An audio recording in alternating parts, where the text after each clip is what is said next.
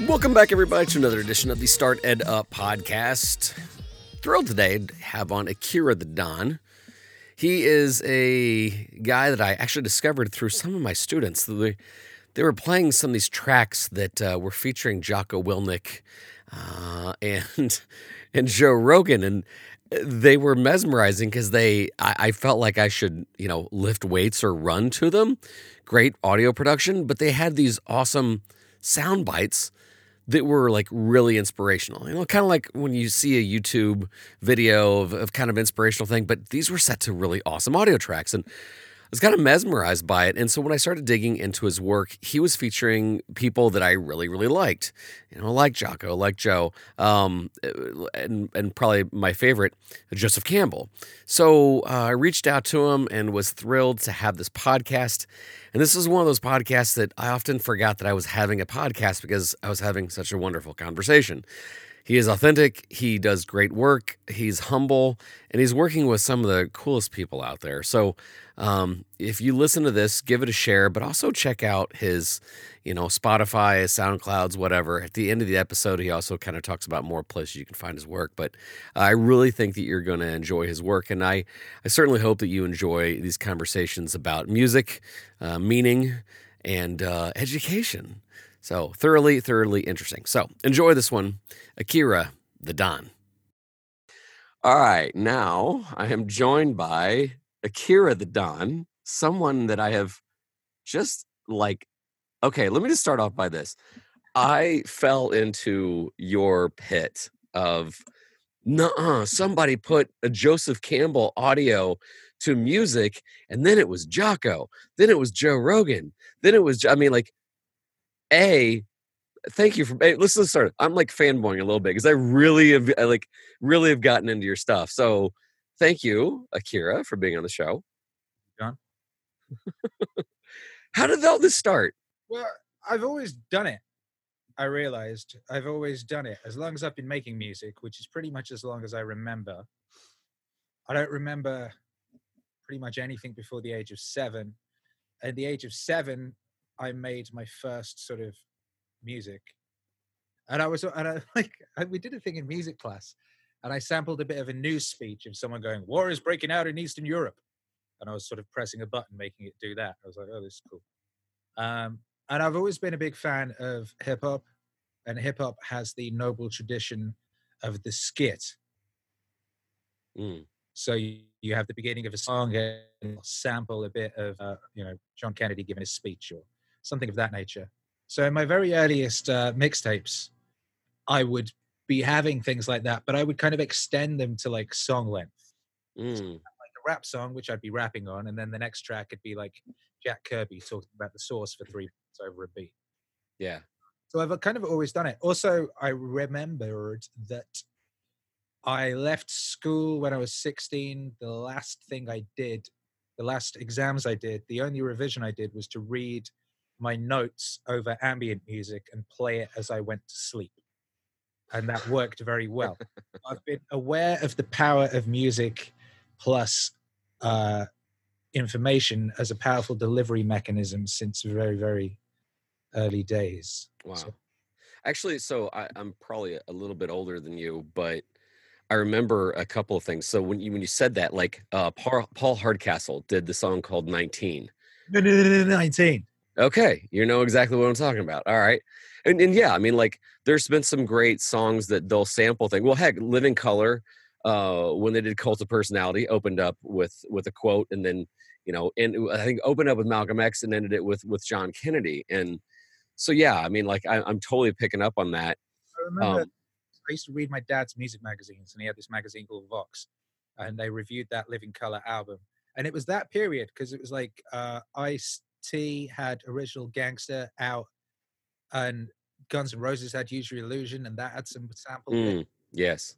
Morrissey had an album that had a bunch of samples in it, and Manic Street Preachers, who I really loved, had an album that was like half samples of that nature. So I always just loved that sort of collagey sample aesthetic, that way of bringing in different ideas and different voices and stuff of that nature, and turning the non-musical into the musical. Yeah. No, I it's funny. Use Your Illusion. You're talking about Civil War with the opening from what movie is that? What We Got Here is Failure to Communicate. Okay. Yeah, I didn't even know it was a sample from a movie. I thought it was recorded. Cool Hand Luke is Cool Hand Luke. Wow, I need to watch that movie, huh? There you go. No, you should. That, and I always remember when I was a kid, when Weird Al Yankovic just came out, and that was the first time I was like, "Wait, you can do this for a living?" Because as a kid, that's all I do, right?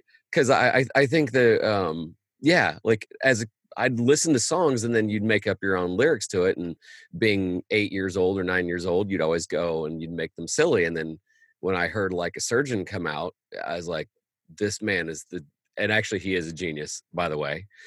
Love you. Oh, just so anyway, we're fan out. So when I came across your stuff, like it was it came at a really interesting time because number one, I'm desiring content. Actually, you have this perfect storm. You have great, and I'm not saying this because you're the guest, but you have great music production skills, and you're giving people bite-sized motivation in a day and age where we want bite-size. You were like the Vine meets SoundCloud meets inspiration. And so I've talked to a couple people and they're like, yeah, I've got that on. There's people on treadmills right now listening to one of your Joe Rogan songs, or God forbid Jocko, because every time you listen to Jocko, you feel like you could just tear through a wall. So I really dig how you did that. But what attracted you to those personality types in the beginning? Like, because they're somewhat, I'm sure you're not pleasing everybody by the people you chose. We'll get to that later. But we'll get to that later. Oh, I wish you could see the visual of your reaction on this podcast. But like, yeah, like what made you chose? And by the way, who did you start with first? Like, who was your first sample for stuff like this? Like I said, I mean, I've been doing it forever, but like when I realized that it was its own thing, was with the Jordan Peterson stuff. So I had done one song that sampled Jordan Peterson called "Be a Plumber," in which he talks about like the sort of virtues of doing a job and doing it well. You know, picking a profession and just being really good at your job. And I'd been DJing, and it was 3 a.m. I got back in from DJing. I put YouTube on, which is what I used to do. And Peterson comes up in some speech, and he's talking about be a plumber, but be a good one. He's like, you don't want to be messing things up. We don't need people out there causing problems. We need people to solve problems. I was like, oh, that's a great sample. I'm going to turn that into a song. And it was really good. And then I was like, I keep hearing Jordan Peterson saying cool stuff that would sound good in the song. Maybe I could do a whole full length thing. So I did, and it was very popular. I was like, this is a brilliant thing. Mm-hmm. Stumbled upon. And then it was like, then I started developing the universe idea, the idea of the meaning wave universe. So I was like, so if I can integrate these big philosophical ideas by combining them with music and listening to them repeatedly, and then that works for my listeners, then I could do that with anything that was useful. So then you're like, well, what do we need? What's useful? And I was like, I think it was Plato's idea of the ideal citizen being the warrior philosopher, right? Because usually you have, a philosopher person, and they just think about aspects of the mind, and they aren't focused on the body. So, and then similarly, you'll have like the soldier type person, but they're not thinking those cliches or whatever. So it's like you kind of want to integrate everything. So people like Jocko embodies the spirit of the sort of Marcus Aurelius-esque philosopher warrior leader type, and that's very important stuff in what he talks about. And then Rogan has a more everyman version of the sort of physical mixing with the spiritual and philosophical. And then you've got David Goggins, who's like this goddamn warrior monk archetype. He's like that lone monk out in the desert, just on his own, just like Cain walking the earth for 100 years type thing. You got Alan Watts.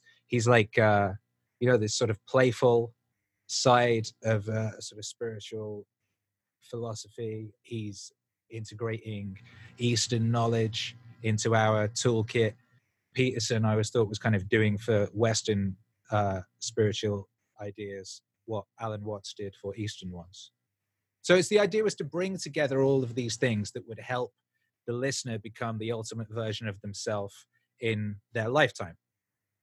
And that's what the whole thing is. So it's like all these different aspects of the ultimate useful human and pulling them all together in a way that can be integrated. Wow. So, no, I love that. And it's funny, like the way I discovered it, I didn't know that was the order. So that's interesting to hear. I think like a lot of people, and I don't, I mean, Peterson was the first. Yes, certainly. yeah. Well, I think like a lot of people, I discovered Peterson through Rogan. Just because like Joe Rogan darn near made that, not darn near, Joe Rogan turned that guy into a household name.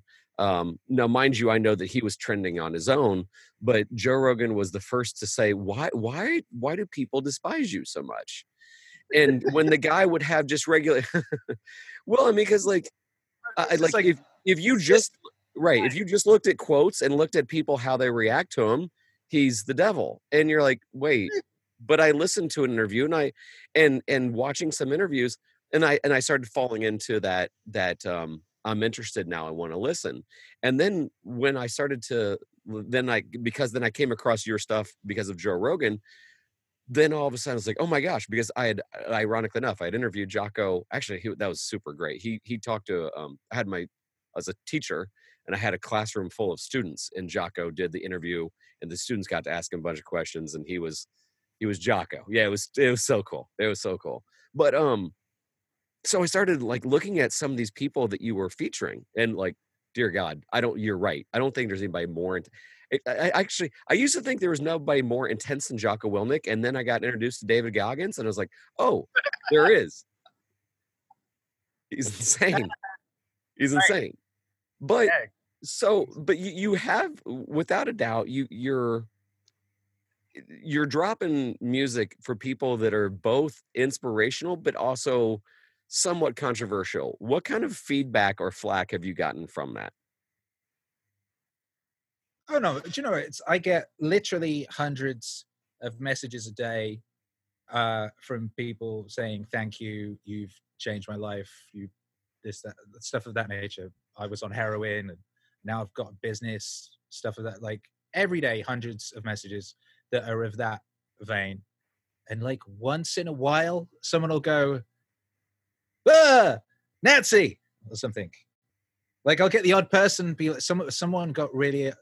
I don't want to give him any power. But yeah, like a few ideologically possessed people were very upset. Particularly, there were some people who were like fans of mine from the old days who just didn't understand how the me that they loved could be doing stuff with the evil boogeyman Jordan Peterson, or the evil trained killer Jocko Willink, or who else don't they like? They're the ones they don't like. They mostly people. Everyone loves Alan Watts. Yeah, everyone loves Alan Watts. No one will say anything bad about David Goggins in case, like, you say his name 3 times and he appears behind you and like something. Yeah. I don't heard anyone say a bad thing about David Goggins. I think everyone's just terrified of him. Yeah. Well, I think that he's also been the most like, I don't care if you do, and if you do, yeah, he's blunt, man. He's blunt.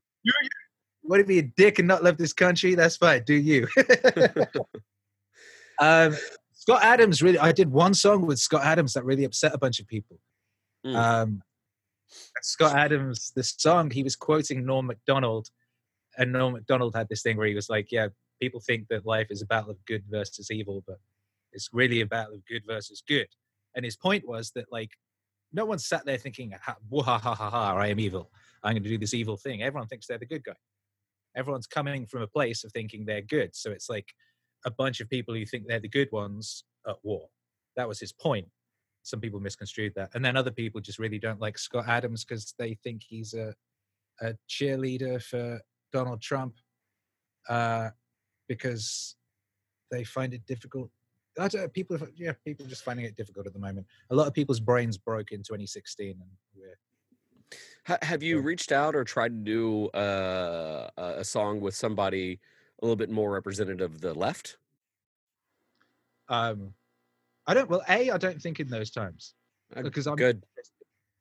I'm interested in finding the finest minds on spectrum of things that we need as individuals to integrate in order to be useful in the world. I'm not concerned with politics. Politics is downstream from culture, as is most stuff. So I'm involved in culture.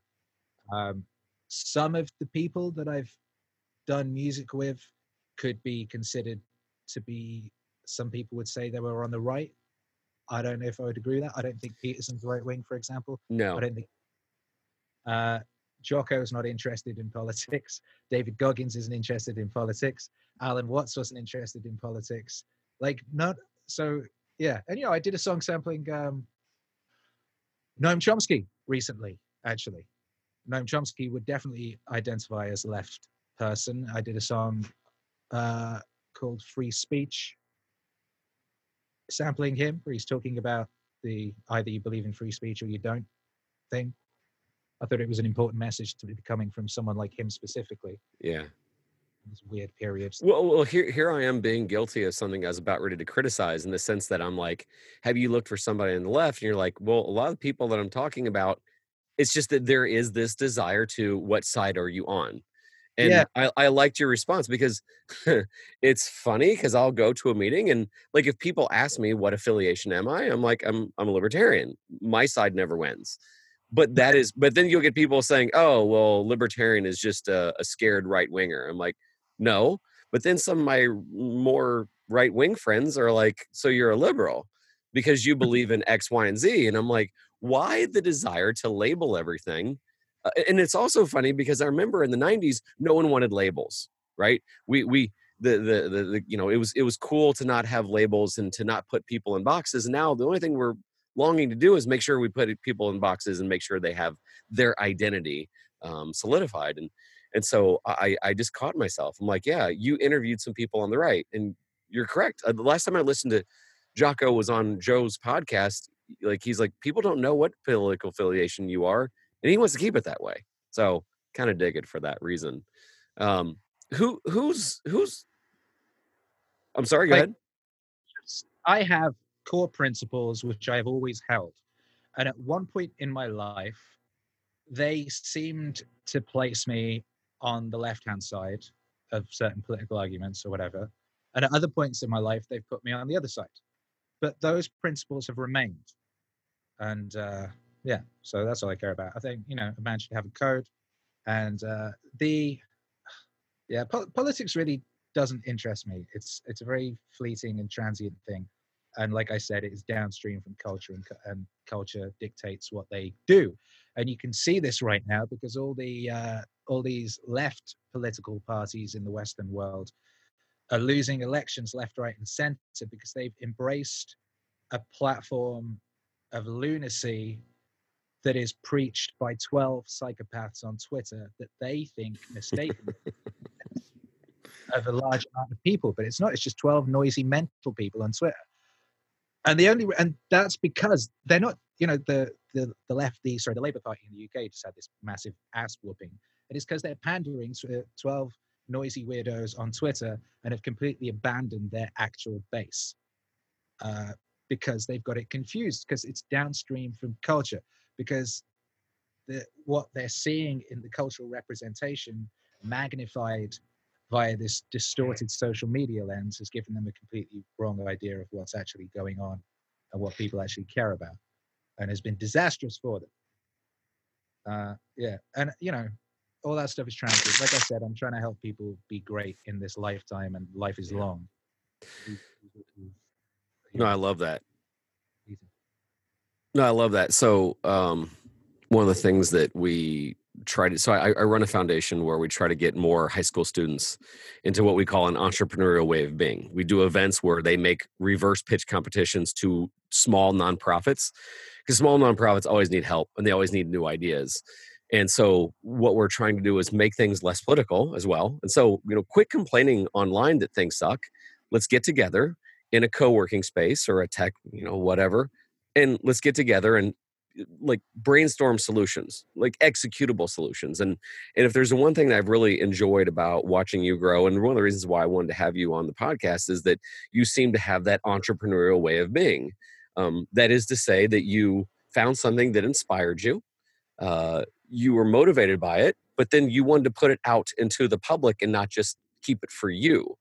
Um, how how do you inspire others then to have that entrepreneurial way of being? How, like, you're hoping your music does what for people? What I am witnessing happening is that people are able, with the help of the music, to take a bunch of concepts that previously you'd have had to like go to university or some kind of educational system for many years to learn these things or integrate these things, and people are able to integrate these things sort of quite quickly and easily in found time, essentially, while on a treadmill or while on a bus or something, and they're able to integrate these things, and they're able to integrate this spectrum of the, and I kind of work in sort of phases or seasons. So I'll have a kind of a grand idea, and then I'll have a bunch of different people kind of looking at that idea from different sides. And then from between those perspectives, I hope that people can find their own most useful sort of version of the truth of that situation. Discipline was a big one. I've had, obviously, Jocko talking about discipline, Goggins talking about discipline, Peterson talking about discipline, Alan Watts talking about discipline, all these things. And discipline is a major factor. You're never going to get anywhere if you don't have radical self-discipline going on. Everything, life works from the inside out. And people have been sold this bill of goods that like, oh, you need to go out there and shout and rah, rah, rah, rah, rah. And there's different, Peterson blew up. His version of combating that was clean up your room. That was his take on that most ancient of philosophical ideas, that the world, everything in the world happens from the inside out. And that the way that you actually change the world for the better is to make yourself into the ultimate version of yourself, which means you are then useful. You're useful to yourself, your family, your community. Your very existence inspires others to do that as well. Everybody does that. If everybody makes themselves into the best version of themselves, then all problems are fixed. And obviously not everybody can, but if everybody who can does, then everything is great, because then we have resources to help everyone else. And the whole thing sets in motion this snowball of that. The old "you are the sum of the 5 people closest to you" thing applies. If you want to be healthy, hang around with healthy people, and you'll just have to become healthy because that's the people you're hanging out with. And we can do this sort of shit now by listening to your podcast, for example. You can find a bunch of podcasts by people that are the sort of people you want to be like, and they can become your peer group. And that's kind of what I've done with Meaning Wave. Is I've said, Absolutely, I want my peer group to be. What are them? Who do I want around me? Who are the people who I want to be inspiring me, like mentally, physically, spiritually, emotionally, all these things, and that, yeah, that's what I'm trying to do, and that's what I'm hoping the music. Well, that's what I'm seeing that the music is doing for people. yeah. No, that doesn't surprise me, and I like that point you made, because I think that's why I identified with it as well. Is that technically, I'd been interested in the works of some of these guys, and then when it was set to music, then yeah, I mean, truly, a lot of times it was on the treadmill, and there are these bite-sized mantras of you getting better. My personal favorite is the Jocko, or no, sorry, the Joe Rogan. I don't want to hear that. Those guys, their energy sucks. Get them away from me. I mean, like, I love that because it was like those negative people in your life, they're poison. And go ahead. You need to be quite savage with what you allow into your life. And part of it is you need to cut out like poisonous humans in your life. And it's a thing that lots of schools of thought and lots of philosophers and lots of people have said. Rogan just puts it really in a really visceral and fun, Show, yeah, only the way the joke could, right? you Well, know, speaking of which, like, okay, so now, okay, so this is these guys started getting back with you. What was that? Who was the first, and what was that like? And did you just completely crap your pants? the Because I first can go ahead. Peterson. So Really? it was relatively speedy, and I did that one song. Then I did JBP Wave 1, which was this hour-long mix. Nowadays, I make full albums, and I produce the whole thing. And I was working out the art form at that point. So I was like, do a mix and some of the bunch of different beats. Some are some people's, some are mine. Like chop up bits of audio over the top. I've refined that into a thing where it's like full-blown songs with choruses and albums and overarching themes and that type of thing. But that very first mix, he tweeted that. Someone sent it him and he tweeted it and he said, Akira the Don's put a lot of work into this, which is a funny thing to say. And then I hit him up and asked him how he'd feel about me making an album based on 12 Rules for Life, which at that point just existed as interviews talking about it. And he, to my surprise, wrote me back immediately and said that he thought that would be great and he loved what I was doing. And then is that where the soundbite of "He's Got Clout," or was that was that just a soundbite when you have your intro? He's got clout. Was he talking about you specifically? I like to think he was. Oh, good. We'll leave it at that. Fox News. So okay. So then who came after that? Who's personally reached out to you? It was Jocko. Yeah. It was Jocko. But what's great now is it's got to the point where, for example, I'm doing this Joseph Campbell album, and I had like a list of people that I was doing and wanted to do, and like a storyline I was going at. It was leading the first sort of era was leading up to Joseph Campbell. You know, a lot of what Jordan Peterson's doing is Hero's Journey. It's a continuation of Campbell's work, and Campbell had basically worked out a lot of what Jung was on about, what Carl Jung was on about, and a lot of what Alan Watts was on about, and had managed to sort of contextualize those things. Campbell was a crazy genius, and Campbell spent his 5 years in his 20s reading 3 books a day. He rented some cabin in Big Sur or something, and just sat there reading 3 books a day for 5 years. But anyway, so I had Joseph Campbell that I wanted to do, and then his foundation reached out to me and said, "Oh, we love what you're doing. If you'd like to do anything with Joseph Campbell stuff, that would be great." I was like, "Well, that's perfect because I actually wanted to." So now, now that seems to be happening quite a lot. It's like people that I'm interested in are now hollering. Wow. So as a person that, it's Joseph. Matter of fact, probably the class that I was dreading the most in my college years, my sophomore year, I had to take this mythology and world religions class. And I'm like, and that is where I dove into, I mean, it's where I did a complete about face. And I see, well, like a lot of people that are devout of Joe, you see Joe's work in everything. Of course, and he'd be the first to tell you it's not his work. He just simply pointed out the archetypes and the hero's journey. And so the fact that you're doing stuff with Joseph Campbell quotes is amazing. So other than Joseph Campbell, who else is on your radar? Who do you find intriguing? Do you either want to collab with or pull quotes from? Oh God, there's a million. I got like a decade plan. So there's a lot, and I don't want to talk about anything that I haven't done yet because I learned over the years that's just the smart thing to do. Whether it's like talking about things can jinx things or not, or whether they can do the opposite, I don't know. But I tend not to talk about things until they exist. I'm annoyed. I was kind of annoyed that I spoke about the Joseph Campbell thing because that seemed to happen. I was like making the album and I was posting behind the scenes footage of working on it and stuff, and I was very excited. And then I made this whole album, which is by far the best thing I've ever done. And then it turned out I couldn't release it because a lot of the audio I'd used was owned by someone other than the Joseph Campbell Foundation. And they neglected to tell me that there was some stuff that was off limits before I started the project. So I have this whole amazing Joseph Campbell album that's by far the best thing I've ever done that can't be released.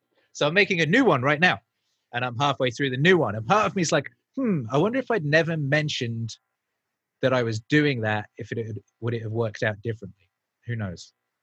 You know, just being a fan of Joseph Campbell, I almost want to tell you that first failed album was absolutely you crossing the threshold and you achieving rebirth, and that you're going to head to a new status quo. So that's exactly. I mean, it's literally happening right. It's like there's a lot of that. So I'm trying to work on this new Joseph Campbell album, and then my whole fucking computer blows up, essentially, and I've had to completely start from scratch with my studio computer music production setup.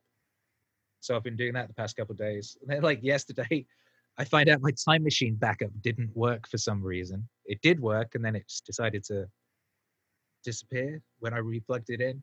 And then my cloud backup also didn't copy the core of the machine. So I'm having to kind of start anew. But that feels good. That's like, oh, okay, so this is going to lead to some cool new shit because I'm going to be forced to do things in a different fashion. I'm building like a new sort of a new canvas and what's that thing that painters paint on? The thing that Bob Ross is dabbing his brushes on. Oh yeah. Anyway, it's like I've got to build a whole new thing of that. Right. Because that's going to be a whole new thing.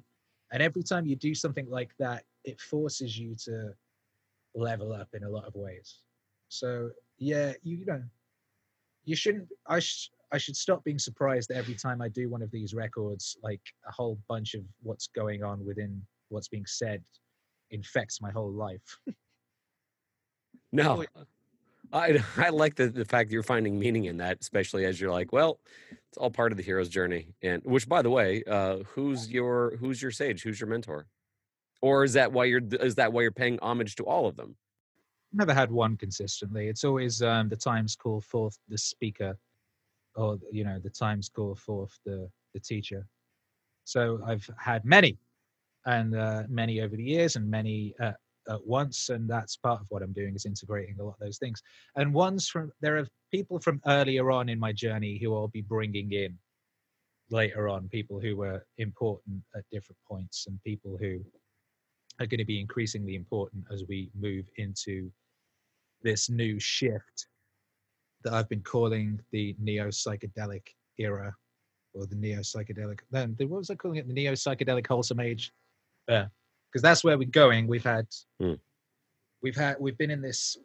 You have this 7-year pendulum culturally swinging between sort of punk and hippie, essentially, and we're reaching peak punk, dark, nihilist, etc. next summer, and then swinging back to psychedelic, sort of light, etc. And so a lot of people that I was interested in 14 to 8 years ago will be coming back into prominence and in a much bigger way. And you'll see people like Alan Watts becoming really, really popular over the next few years. And you'll see a lot of the work that people like Tim Ferriss have been doing becoming powerful and important. Yeah, actually, yeah, he was kind of on my list. I was like, I'm surprised you haven't done some Tim Ferriss stuff, but I won't jinx you. I won't jinx you. Well, I think that's also where we'll kind of end this on is that, you know, well, first of all, thank you for like right before we were supposed to do our interview, she's like, hey, your secretary is like, can we switch it to like Wednesday? His everything just blew up. So that's my wife actually, but it's all right. It's either way. That's my wife. But she was right. Everything had blown up, but I got everything working just in time. Bam. So that's pretty good. Yeah, well, appreciate it. So one last thought. You'd mentioned that you had some teachers and you had some mentors throughout your life. One of the things that we had exchanged back and forth in email is the current state of education. Clearly, you creativity and you are friends. Were you able to foster that in your school days? And do you have opinions on creativity in in creativity in schools now? Well, I fucking hated school and left at the first possible opportunity. And everything I do is as a result of self teaching. I like taught myself everything. So let me just point this out. Let me just paraphrase this. You love learning, but you didn't like school. Yeah, I always loved learning. And actually, my mum homeschooled me for a few years, like till I was like 7, and she taught me like a lot in when I was very little. That then I sort of carried with me. Like she was teaching me like Shakespeare and shit like that when I was like 5, 6, 7. Well, she ruined you. That's I've talked to a lot of people that were in Montessori, Yeah, right? And then when they got to like sit down, shut up, desk and rows, and which by the way, everybody's got their own journey. I'm not bashing all of education, but a little bit of time for that create like everybody needs to know how to read and write and do simple math. But I hear this so many times, and this is why I enjoy interviewing creatives, is that they weren't well, you said it best. You loved learning, you've self-taught. There's just certain things that you had a low tolerance for, and therefore they had low tolerance in you. I was just listening to Freakonomics the other night, and this guy was talking about basically undocumented innovation because a lot of times innovation is documented if it gets a patent and it goes to market. But they've done this study on how like the mountain bike was tweaked and basically set forth by a passionate community, and then it was taken credit for when it hit the market. The guy did a study and he says the places they find the most homegrown innovation are in the places that don't adhere to obedience. So therefore, good boys and girls were lacking in innovative skills. And so when I hear you and people that I've interviewed, they're like, yeah, school wasn't for me. And yet they're all brilliant. yeah. The irony of that is hilarious. Go ahead. The system was set up very specifically to create people who could work in industrial England, like man the machines, and it hasn't really changed much since. So it's specifically set up to foster the opposite of what you're talking about here. It's not set up to foster creativity and ingenuity and entrepreneurship. It's set up to foster a very subservient, servile, obedience sort of person will do what they're told and just execute little loops of functions. And so that's not really very useful anymore in the world that we live in now, which is why we're homeschooling our son currently. And the whole educational landscape will be very, very different in 10 years, and it will have to be. And yeah. Yeah, I can't agree with you more. And I think this is one of those things that when people say, people sometimes are hopeful when they talk about, well, the politics will change. And the cynic in me is like, nope, no, it won't. The educational system must change. I think this is where we're getting closer. Education, I mean, I've said this, the same thing that happens in the music industry is happening to everything.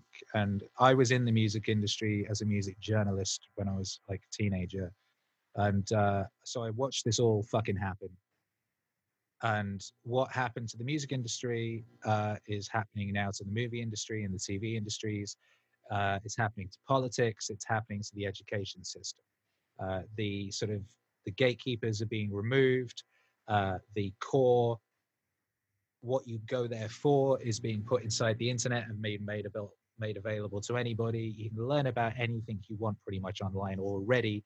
And those sorts of systems are becoming more and more sophisticated, and more people are creating ways of educating yourself using the internet. And sometimes that's in groups, and sometimes it's individually or whatever it is. But the internet is going to fix education completely over the next decade. I have no doubt about that.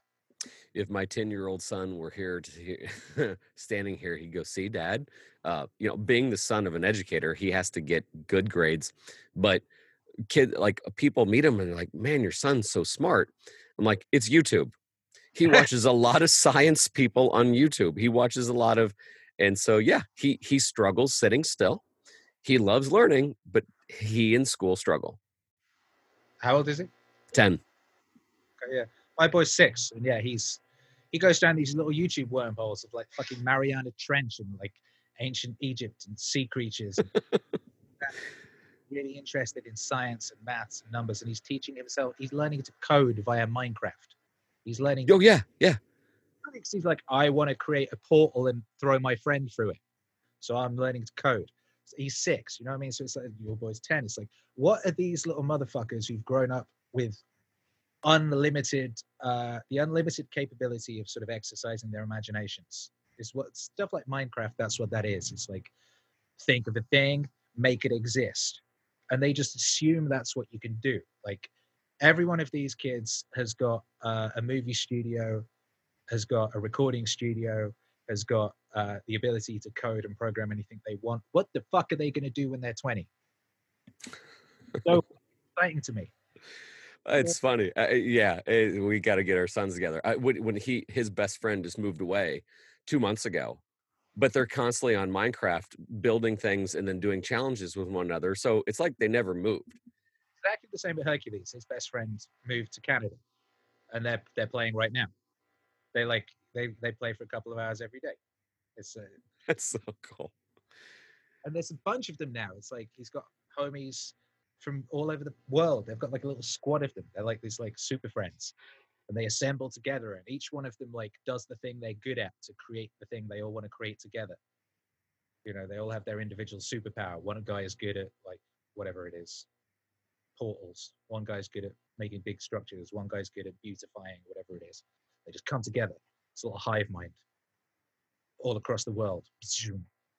That's what will fix our problems. You know, we're not like switching off fucking lights for 6 hours or something is going to solve any of our problems. What's going to solve our problems is fucking 6 and 10-year-olds who grew up with Minecraft. I'm going to make sure I edit maybe a few of these things and show it to Grant until you've got another fan. Speaking of which, by the way, when I say, I will say game theory, there's this guy that's called thing called game theory, and he goes into the most science stuff I've ever heard. And it's always on physics and things on video games. Like they were breaking down the physics of how Mario jumps, and like it was nuts. But anyway, speaking of YouTube and everything else like that, I discovered you through SoundCloud. What is the best way to dig into Akira the Don's work? That's interesting. I've really been neglecting SoundCloud. SoundCloud is a very annoying platform. I've been on it since 2006 or something. I was like one of the very first people on it, and it's just got worse and worse. But so that's interesting. So I should keep paying attention. I should keep paying attention to SoundCloud because that's where you found it. Where I would honestly say wherever is most convenient for people. I try and exist wherever people exist. You know, so if you like being on YouTube and that's where you are, you can find me on YouTube. If you're a Spotify person, I'm on Spotify. You know, if you're Apple Music, I'm on Apple Music. Wherever it is you are, you should be able to find me. What's your number one? Spotify at the moment. That doesn't surprise me. Yeah, we just hit. Hang on, maybe it's more now. Spotify's going crazy. We hit 130,000 listeners last month. Doing like 1 million plus streams a month on there. Spotify is really kicking off. Yeah, 131,112 monthly listeners on Spotify currently. So that's good. Shouts out to Spotify. Awesome. Wherever you are. And if I'm not where you are, then send me a message via somewhere where I am and point out that I'm not there, and I will make sure that I'm there. There you go. You'll get some obscure streaming service you'll never heard of, but you'll get to it. I said no, watch out, because you'll probably get somebody getting you feedback from some obscure streaming service you've never heard of, but hey, you'll reach out. Well, I want to thank you immensely for yeah, breaking down everything. I really love your journey. I like the fact that you're trying to inspire, and not to inspire, but get people to have both the motivational power of music and motivational people that want you to get kicked in the butt and do something.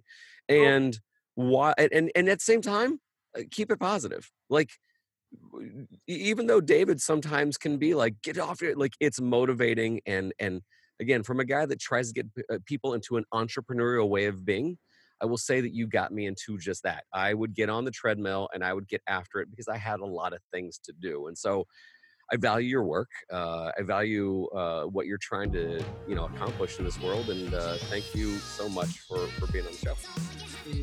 thank you for having me.